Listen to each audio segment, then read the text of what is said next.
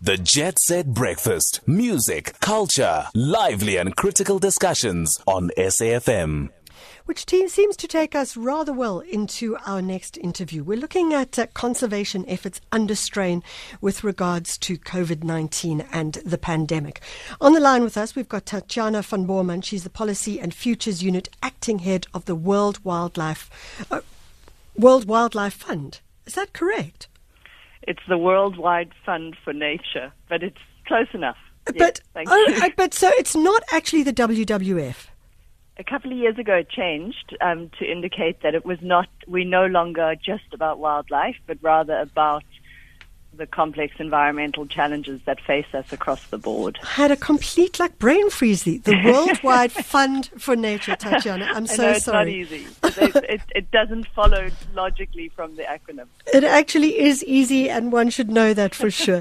TATJANA, let's talk about a very different future that we're moving into. And when it comes to conservation, and certainly the world that South Africa talks to a lot, which is around tourism as well and conservation tourism, what can we look towards in the future? Well, Michelle, in the very near future, I think the prospects look dire. You know, there's the both local tourism and international tourism have been put on hold, and our parks, both private and public parks, depend heavily, to the extent of, for private parks it's obviously 100%, and for our public parks it's upward of 80% in terms of income revenue generated by tourism. So in the short term, there is a scramble to try and keep those parks in order and people employed and things functioning. In the longer term, I think many are looking at different models, different ways of generating income. Certainly, the private parks are going to need to understand what a business model looks like that includes at least some local travel. And for the public parks, I think this becomes not just a South African challenge or a regional challenge, because this spreads right up through Africa, the impact on conservation tourism. But we need to start looking at a global solution where these protected biodiversity assets become an asset of the planet, which they absolutely are, and mechanisms are provided to support them beyond just the tourism dollar or the country themselves. So if we look at conservation right now, obviously one of the critical concerns is around livelihoods and I suppose the resources that we have. Does this provide an opportunity, or is it just pure disruption and difficulty?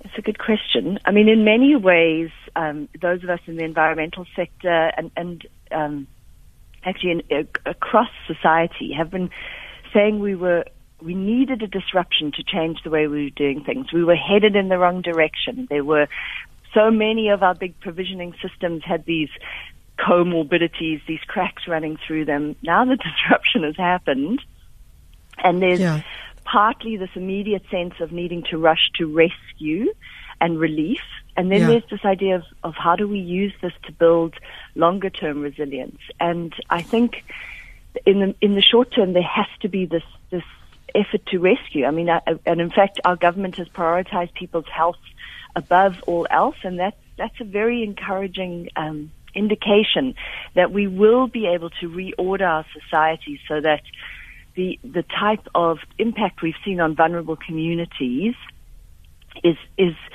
at least diminished in the future, if not completely solved.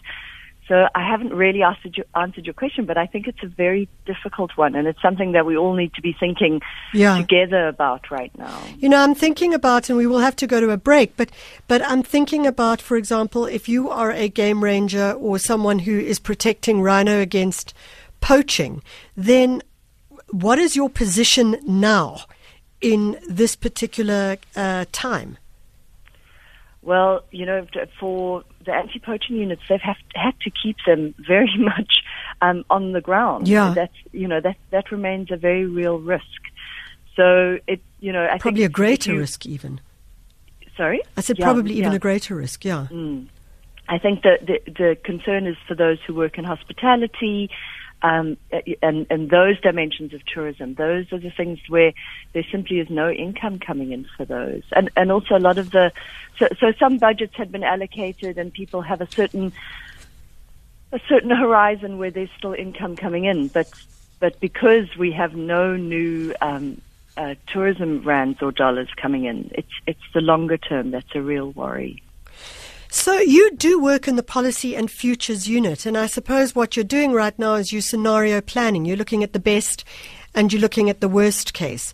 Give us a brief worst case. Give us a more hopeful best case.